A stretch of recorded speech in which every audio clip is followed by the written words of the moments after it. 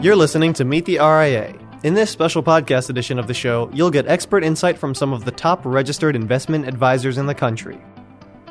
Here's your host, Jenna Dagenhart, and today's special guest, Ed Cofrancesco, CEO of International Assets Advisory.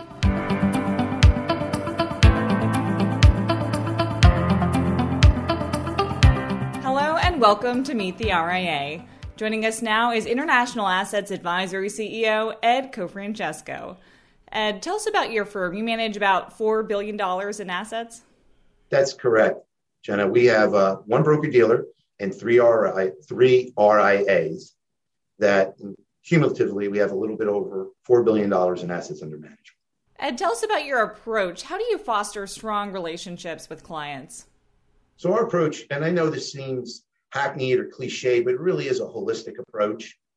First of all, we're sitting there not trying to sell the client anything. We're trying to sell the client on our trustworthiness, that we're here to be on the same side of the table as they are.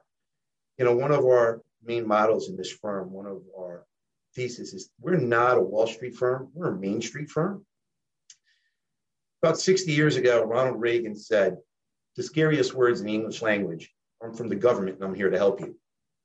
We believe the second scariest words in the English language are, I'm from Wall Street, I'm here to make you money.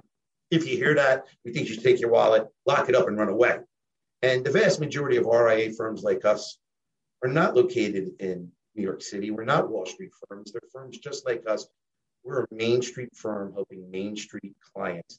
All around the country, trying to succeed, trying to fund their children's education, fund their retirement, maybe their grandchildren's education, and to pass on as much wealth as they can in the best way that they can. We're not going to get you to your financial goals. We're going to help you get there. That's another important distinction. I'm sure you're getting a lot of questions from clients about GameStop, wondering if they'll be able to capture some astronomical returns there. As someone in the advisory space, what are your thoughts on the historic rise and now fall of GameStop? Well, first thing, we believe no matter what the investment is, it's a marathon, not a sprint. I don't even know if you could call what happened with GameStop a sprint. It was the Indy 500, a drag race, maybe. They're doing 0 to 60 in 1 second. They were doing quarter miles in 4 seconds. It's crazy. But a lot of people ask, is the game rigged?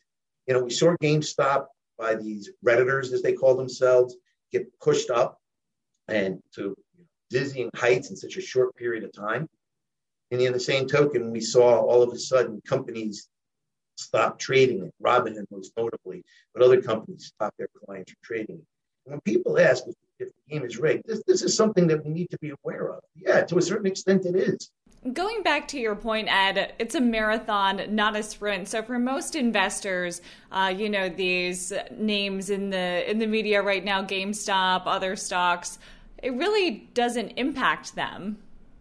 No, that's the big thing. If you're taking a long-term view, listen, if you bought GameStop because you thought it was undervalued, and I knew a lot of people who did think it was undervalued at 4, then as GameStop rode up, you should have gotten out. And they probably did. You probably got out at 10, 15, 20.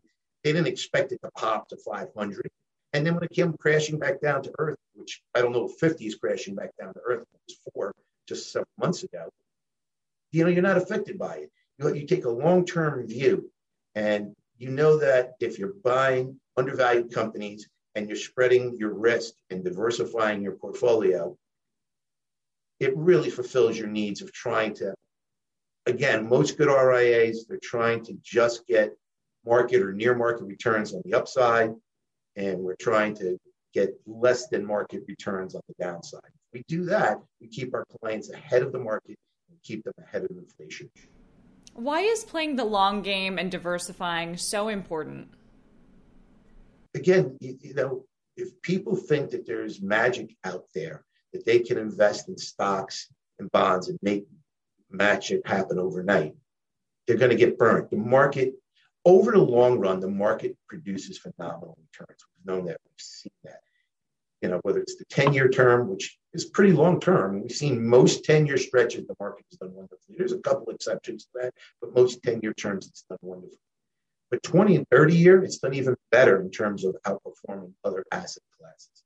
But if you look at market performance in any 6 months or 1 year or 2 year periods of time, it's so easy to get whipsawed and be on the wrong side of the market. And too often, that's what happens with retail clients. Retail clients buy into highs and sell into lows. I think back to that famous line that was credited to Bernard Baruch. How did he get rich? He bought low and he sold too soon. That's the way you make money. And again, you're not trying to turn $1,000 into $100,000 in a year. You're trying to take $1,000 and turn it into $5,000 over a couple of decades. Thank you for tuning in to Meet the RIA. Visit assettv.com for more financial news and information, and be sure to check out our other episodes of the Meet the RIA podcast.